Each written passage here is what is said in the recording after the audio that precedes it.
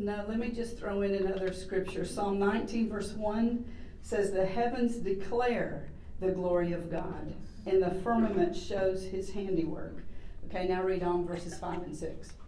Let them praise the name of the Lord, for he commanded and they were created.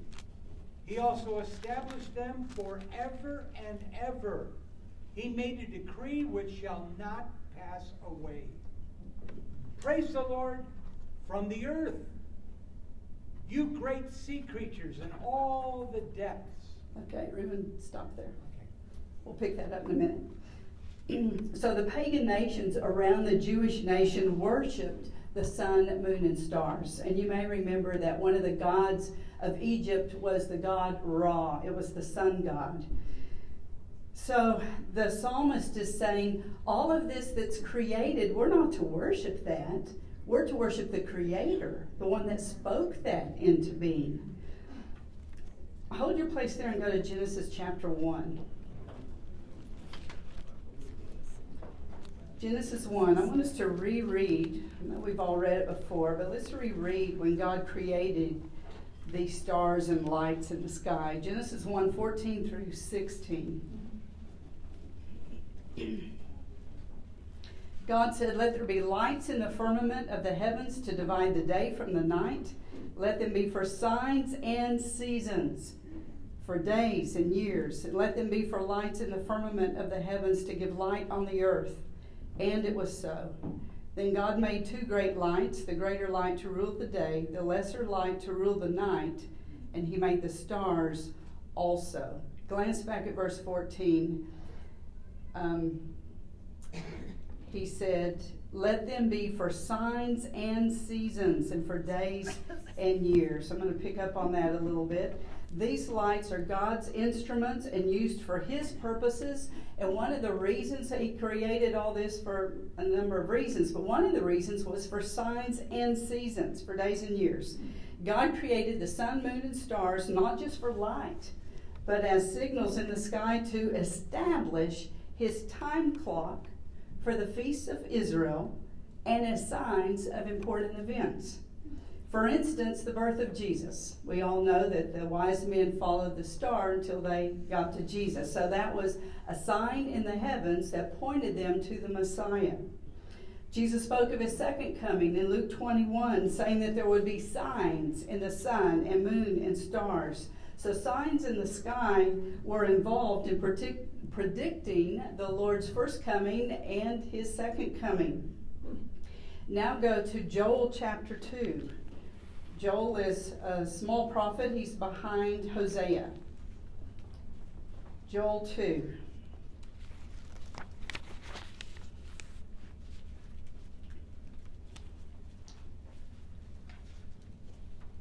I'm going to start in verse 28.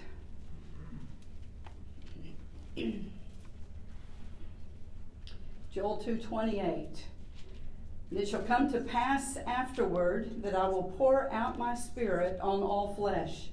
Your sons and your daughters shall prophesy, your old men shall dream dreams, and your young men shall see visions. And also on my men servants and on my maid servants I will pour out my spirit in those days. Do you know there are people around the world right now saying this could be what we're seeing, the outpouring that began over a month ago at Asbury and has now gone to other states and other nations? People are beginning to say this could be the final outpouring. This could be the beginning of this final outpouring. It began Acts 2 when the Holy Spirit was first poured out on the church. It's continued on and off through the years in kind of greater and lesser intensity. Now we're coming into a season where we're seeing on all flesh. I was reading things yesterday. It's amazing what God is doing in different places where his Spirit is being poured out on all flesh. Could this be the final ingathering? And then let's read on. And I will show wonders in the heavens and in the earth, blood and fire and pillars of smoke. The sun shall be turned into darkness and the moon into blood before the coming of the great and terrible day of the Lord. So verse 31, the sun will be turned into darkness and the moon into blood. I want to talk to you about blood moons for a few minutes. Blood moon is a lunar eclipse when the moon turns red. And when there are 4 consecutive blood moons, they are called a tetrad, and it happens 2 in one year and 2 in the next year. It's a tetrad. They relate specifically to the nation of Israel. The first time there were 4 blood moons in successive years on key Jewish days was in 1492 and 1493. In 1492, the Jews were expelled from Spain if they would not convert to Catholicism. Columbus sailed the ocean to find a new land. Many people are not aware that the reason he was looking for a new land was to find a safe place for the Jews to go. Many historians say he was a secret Jew. So that was 1942, had to do with the Jewish nation. 1490. Sorry, what did I say? 1940. Okay, sorry everybody. 1492. The second time there were 4 blood moons was in 1949 and 50. Israel became a nation in 1948 in one day, as was prophesied in Isaiah 66:8. Remember that? He said, can a nation be born in a day? A nation was born in a day in 1948. But Israel was not established as a government until 1949. The Jewish homeland was officially reborn the year the blood moons came out again. The Jewish people could return to Israel from all other nations. They're still returning to Israel today. The third time there were 4 blood moons was in 1967 and 68. The Jews took full control over Jerusalem in 1967 after the 6-Day War. In Luke 21, Jesus prophesied the defeat of Israel, the destruction of Jerusalem, which happened in 70 AD, and the scattering of the Jews around the world, which began in 70 AD and continued, and the Jews have been scattered all over the world. He prophesied further in verse 24, Luke 21, that Jerusalem would be trodden underfoot by the Gentiles, the non-Jews, until the times of the Gentiles were fulfilled. The times of the Gentiles were fulfilled in 1967. Amen. This is a key to the Lord's soon return. People have said for years, well, the Lord's coming back, and then they say, well, he hasn't come yet, maybe he's not going to come. Maybe he's not going to come for a million years, But what we have to do is see the signs and the seasons, which we often can see in the sky. So the times of the Gentiles, we had to wait until that was fulfilled. That was fulfilled in 1967. Then the last tetrad was in 2014 and 2015. At that time, Orthodox Jewish groups began making plans to rebuild the temple in Jerusalem. We are now in the season of the temple being rebuilt. And I use the word season because remember, the blood moons are for a sign and a season. We're in the season of it. Has it been rebuilt? No. Has it been started? No. Have they tried? Yes. They've laid a few foundation stones, and that all got removed. There's been problems. But since 2014, they've been trying to rebuild the temple, talking about it, praying about it, planning it. And at this point, all the articles for the new temple have been made. The menorah, the table of showbread, the altar of incense, the laver, the things that you read in the Old Covenant, they have been made for the new temple. Priestly robes have been sewn and are ready to be worn. 9 priests have been kept pure and are trained to serve in the third temple. And now there are 5 red heifers. You have to have a red heifer that has no other color hair on it and no blemish. 5 that are needed for sacrifices are now in Israel. They actually came from Texas, just interesting. They are being guarded until the sacrifices can start. So things are coming together for this third temple. I was talking to someone, I said, well, how long is it going to take to build this? Once you know exactly where you're going to put it, and you get permission and all that, and they said, oh, we can get it up in 6 weeks. It's not going to be a problem to build it. So we're living in prophetic times. You've probably heard people say, oh man, I so wish I could have lived in the Bible times. You guys, we're living in Bible times. Yeah. We are living in Bible times and prophetic times. We could be the generation that sees the Lord come back. And very likely, generations can be 40 years, 70 years, 80 years, 100 years. The last generation started in 67. So we're probably in that last generation. Let's all take care of our health so that we can be raptured together. Okay, let's read on. Psalm 147, 7 through 12. Reuben, will you read that, please? 148. I'm sorry, 148. So if I keep making mistakes, y'all just keep correcting me. This teamwork today. Psalm 148, 7 through 12. Praise the Lord from the earth, you great sea creatures and all the depths. Fire and hail, snow and clouds, stormy wind, fulfilling his word. Mountains and all hills, fruitful trees and all cedars, beasts and all cattle, creeping things and flying fowl, kings of the earth and all peoples, princes and all judges of the earth, both young and maidens, old men and children. All right, thank you. And then reading on verse 13 says, let them praise the name of the Lord, for his name is exalted. God's name refers to his essence, his character, and his power. So his name is exalted. It goes on to say his glory is above the earth and heavens. His glory is his splendor and majesty, and that's above the earth and the heavens. In verse 14, he has exalted the horn of his people. In Hebrew, the word Karen is translated horn, but it's also translated strength. And that's why you see it sometimes translated horn. It actually means strength. He's exalted the strength of his people, the praise of all his saints, of the children of Israel, a people near to him. Praise the Lord. To exalt the horn of a people is a symbol for raising up a nation and bestowing respect, power, and honor upon it. God has exalted the strength of his Jewish people, the children of Israel. He's not distant from his creation or his creatures. He's near to them. You know, we can be so secure in our covenant with the Lord because he has been so faithful to Israel all these years. He's never broken covenant with Israel. And he won't break covenant with us either. So, you know, he loves us as much as he loves them. We don't have to feel jealous that he talks a whole lot about the Israel people. We're grafted into the olive tree. We're part of that nation by adoption by our Father. All right, let's look at Psalm 149. I'm going to read the first 4 verses. Sing to the Lord a new song, in his praise in the assembly of saints. Let Israel rejoice in their Maker. Let the children of Zion be joyful in their King. Let them praise his name with the dance. Let them sing praises to him with the timbrel and harp. For the Lord takes pleasure in his people.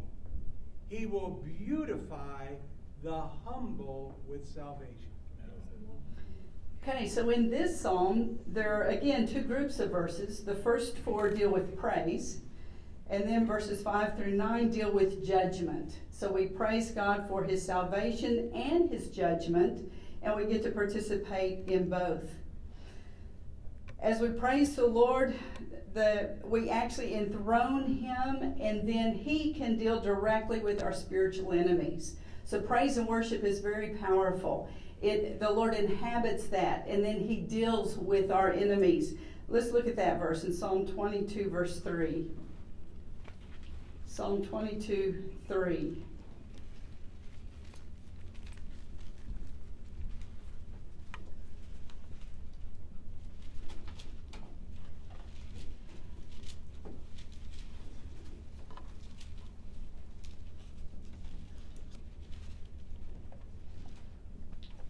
Verse 3, but you are holy who inhabit the praises of Israel. Other versions say you are enthroned on the praises of Israel. So praise brings the presence of God. Although God is everywhere, there is a distinct manifestation of his rule in an environment of praise. Often in praise gatherings, people are healed, people are delivered, some are saved. Hearts and souls are mended. Some receive the direction they're seeking. Others receive fresh hope. Some feel called to the mission field. Praise is foundational to kingdom advance. Amen. In our own personal lives, it's foundational for our own advance. And corporately, it's foundational for us to advance as the army of God. I don't know if you've been in worship services where the Lord begins to just hover and inhabit our praises and worship, and things just start happening. Tears start rolling down faces, bodies stand up straighter, people are connecting with the Lord. I've heard people say, I walked in here confused, I walked out knowing exactly what God wants me to do. I walked in here in pain, I'm walking out without any pain. And no one prayed for them. They were in an environment of praise. This is a strong spiritual weapon we have that we need to employ in our own lives. It needs to be a discipline. If it doesn't come natural to you to just worship the Lord, then engage in it as a discipline. I'll tell you a story that might be a little shocking to some of you, but this is a true story. So this lady got saved, had quite a rough background. She got saved. She was so thrilled to be born again, and she's walking around her house singing praises and worship to the Lord as she did housework. She did this for about 3 weeks, just praising the Lord every day, worshiping Him. And one day, while praising the Lord, she heard a male voice come through her mouth and say, I've had enough of this. I'm getting out of here. And she ran to the bathroom and threw up and was delivered of a demon. But she didn't know what it was. She called her pastor and said, what just happened? And he said, you just were delivered of a demonic spirit. That spirit couldn't stand the praise and worship. And one of the ways we cleanse houses that are demonized, is to walk through them, proclaiming the name of the Lord, but also singing worship songs, singing praise songs. The demons can't stand it. They want to leave. So it's a strong tool of ours. The verb enthroned indicates that when God's people exalt His name, He is ready to manifest His power in their situations. Our praise invites His rule to invade our circumstances. And there are many ways we can praise the Lord. We saw a few in the first few verses of Psalm 149. Singing, praising, rejoicing in Him, praising with dance and instruments. We see in verse 4 that the Lord takes pleasure in His people. Our humility is attractive to the Lord. You want to attract the Lord in His presence? Repent of all pride. Ask Him to uproot it out of your life, because God will resist the proud, but He will draw close to the humble. Verse 5, let's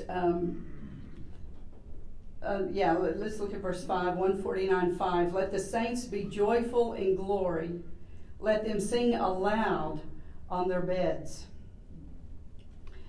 You know, whether it's a night season that's figurative or a literal night season, anytime we're on our beds, if we're sick, if we're tired, if we're weak, we can sing aloud on our beds and worship the Lord, and our praise will draw Him, will draw His presence. Job 35 verse 10 says, God my maker gives songs in the night. So in the night seasons, we can choose to be joyful and worship the Lord. I think He especially loves it when it's a sacrifice for us. Yeah.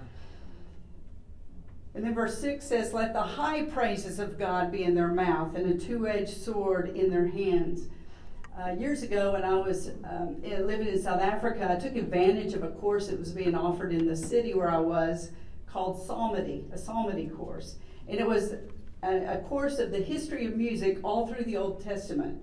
The instruments, the praise, the worship, why, when, where, who. It was just a thorough teaching all on that. One thing I learned is that there are levels of praise. And the highest level of praise is called Tehillah. And it's praise combined with faith. It's praising God with the certainty that He will respond. It's not just praising Him for who He is or what He does. It is faith-filled praise that touches God's heart and moves His hand. And sometimes you feel it yourself. You've been praising the Lord and it's just kind of been routine. But suddenly faith rises in you. And as you're singing or verbally speaking out praises of God, you're touching heaven and you know there's been a transaction. That's Tehillah. And that's what he's speaking about in verse 6. The high praises. Let the high praises of God be in our mouths. Let's not miss out on this area of spiritual warfare. With the high praise of God in their mouth and a two-edged sword in their hand. If you know it, sing along. We will march. I can't sing, so. It was a common song 30, 40 years ago. We sang that in South Africa a lot. The high praises of God in our mouth and a two-edged sword in our hand. So we use them together. So even if we're on our beds, even in a dark place, we can use the Word of God. This is our two-edged sword, as we all know from Hebrews 4, verse 12. Word of God is a sharp two-edged sword. And we use high praise. Proclaiming His Word over situations. Praying His Word into situations. We've been recently introduced to Carol Ward, who is a missionary to South Sudan. We're still following the Prayer Network, World Prayer Network, many times on Sunday nights and Wednesday nights. This was 2 weeks ago on a Sunday night, and she was speaking on that network. And she moved into Ethiopia, and she has helped. She's been in Africa for over 20 years, a grandchild of missionaries, a child of missionaries. And she has seen so many breakthroughs. I mean, it's just amazing to hear her testimonies. But this is one that she told. She said she was held captive by terrorists, and a group of the African workers with her, they were all held captive. And she told her group, read the Word of God out loud. Start in Psalm 1. Someone reads Psalm 1, someone else reads Psalm 2, someone else reads Psalm 3. We're going to read through the Scriptures until we're set free. And they read through Scriptures for 6 hours. And then they were all set free. In Sudan. Yeah, that was in Sudan. And she said, this is your weapon. Don't put your weapon down. And, you know, that's a word to us too. This is our weapon. Don't put your weapon down. Don't leave it on your bedside table. Read it, study it, pray it, sing it, meditate on it. This is our weapon. We need to know our weapon. You know, the people that use weapons like guns, they have to know their weapons. We need to know our weapon. This is it. Put it under your pillow. It doesn't help if you put it under your pillow. Okay, so if high praise and the Word of God are two of our weapons for effective spiritual warfare, now let's look at some of the warfare that are mentioned in the next verses, 7 through 9. Reuben, can you read those? To execute vengeance on the nations and punishments on the peoples. To bind their kings with chains and their nobles with fetters of iron. To execute on them the written judgment. This honor have all the saints. Praise the Lord. So the literal enemies mentioned here find their New Testament counterparts in the list in Ephesians 6:12 that Pastor John was preaching on in the previous series, where we read that we wrestle with principalities, powers, rulers of the darkness of this age, and spiritual hosts of wickedness in heavenly places. So the warfare that we wage is a spiritual warfare. And we have spiritual weapons, such as prayer, tehillah, high praise, the Word of God. Our enemies also include other works of the devil, like disease, destruction, demonization, poverty, injustice, and so forth.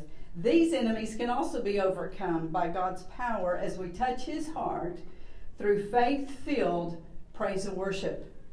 We are to actively participate in God's judgment. See the end of verse 9? This honor have all His saints. This is an honor that we participate in the judgments of God. But it says, this honor have all the saints. Tzaddik, the righteous ones, the holy ones. Don't try to engage in spiritual warfare if you're living in deliberate sin. Make sure that you're living clean before the Lord, that you've dealt with any sin in your life so that you can take the authority that God's given you and express it and take authority against what the enemy's trying to do. Also, it's not just the righteous ones, the holy ones, it's those that are operating in their priesthood. I was reading this in other portions of Scripture. In our priesthood, most of what we do is intercession and worship. If we are interceding, if we're praying, if we're worshiping, then we're operating in our priesthood. If we're walking in holiness and righteousness as the Lord enables us to, then we can participate in this kind of spiritual warfare. So it's really not way far out there. This really should be a description of all of us anyway. that we're seeking to walk holy and righteous before the Lord, that we are people of prayer, we're people of worship. And when the Lord says to take authority over something, we can do that because we are among His saints, that He's entrusted that to. Another weapon we have as New Testament believers is the blood of Jesus. So when Jesus died on Calvary, His blood became a line of demarcation for all of history. Death was defeated there. Our sins were paid for there. Powers and principalities were disarmed as Jesus triumphed over them. We know that from Colossians chapter 2. This border of blood became His finish line and our starting line. It's where we take our place to enforce the victory of His blood over our already defeated foes. They're already defeated, but they keep trying to war against us. So we stand on that bloodline and we take our place as part of His family and His army to enforce the victory He's already won. The blood of Jesus is one of our greatest weapons. You know the scripture from Revelation 12:11 that says, "And they overcame Him by the blood of the Lamb and by their word of their testimony, and they did not love their lives even to death." So in the latter days, those are going to be our strongest weapons. The blood of the Lamb, our own testimonies, and not loving our lives to death. One thing that Carol Ward, this missionary, said is, she said, the people that have gotten saved in South Sudan, I mean, they're former prostitutes, they're child soldiers, they're mercenaries, they're orphans, all kinds of broken people. And she said, we take them in, they get saved, we feed them, we take care of them, we disciple them, and then we send them out as missionaries. She said, we're sending out thousands just on a regular basis. But she said, I say to them, because many of them can speak Arabic, she says, we need missionaries in Arab-speaking countries. Who of you are willing to go, knowing that you can lay down your life by going? Who's willing to go? They all put up their hands. She said, no, you don't understand. You could die while you're over there. You're giving your life if you go as a missionary into these areas. Who's willing to go? They all put up their hands. And they say, our eternity is secure. Theirs isn't. Why do we stay here and take care of ourselves when they don't have a future in Jesus? Yeah, we're willing to go. I love that. So right now, there are thousands of believers who are taking communion every day. They're calling this the 40-day communion fast. They're fasting from food, and they're taking communion for the healing of America. It's mainly Americans, but there's also people from other nations that are doing this. They're engaging in spiritual warfare by applying the blood of Jesus to themselves, to their families, and to the nation. They're declaring the victory of Jesus' blood over spiritual powers and principalities, over earthly leaders who rule with antichrist philosophies, and over the enemies of human souls. They're standing on that bloodline, and they're declaring the victory of Jesus. We're in a war. We all know that, right? We are in a war. The Lord has given us awesome weapons, 3 of which are high praises, the scriptures, and the blood of Jesus. Let's not just be sitting ducks for the enemy to attack. Let's be warring saints who extend God's kingdom through praising Him, declaring and praying His word, and applying His blood to our lives. Amen? Let's pray. Lord, I pray that you would anoint us by your Holy Spirit, that we could move more strategically and intentionally into the role you've put us in, to walk in this kind of spiritual warfare, this honor that you've given us, to co-labor with you for the salvation of others, yes, but also for the judgment of your enemies. So Lord, I pray we would be mighty in praise, especially high praise. We would be mighty in the use of Scripture. We would be mighty in applying the blood of Jesus to our lives, the lives of our families. Even right now, today, Lord, we ask, would you wash us again with the blood of Jesus? Would you wash our spirits, our souls, and our bodies with that blood? Would you cleanse us? Would you wash over our minds? Would you wash over our attitudes and our values? Lord, would you realign us with the Word of God and with your plans and your purposes? And Lord, we pray the blood of Jesus over our family members. Lord, would you save those that are distant from you, that have left you or have never known you? We pray the blood of Jesus for them. Lord, draw them back into your kingdom. Draw those that have never bowed the knee before you. We pray they would have an encounter with you that brings them to their knees. And then, Lord, we pray the blood of Jesus over our nation. Lord, if you don't rescue us, we are doomed. We need you. Revival is our answer. I pray the fear of God would come over our nation again, that you would cleanse us with your blood. All the wickedness and evil in our land, Lord, would you cleanse it out? I pray that we, your people, who are called by your name, that we would humble ourselves. We would pray. We would seek your face. We turn from our wicked ways. And that, Lord, you would hear our prayers. You'll heal our land. You'll forgive our sin. Lord, we've been a wicked nation. We've been a proud nation. But, Lord, we so need you. We repent of all that. We confess that as sin. Lord, would you meet with us again? In this time when you are doing things throughout the earth, please do them in America.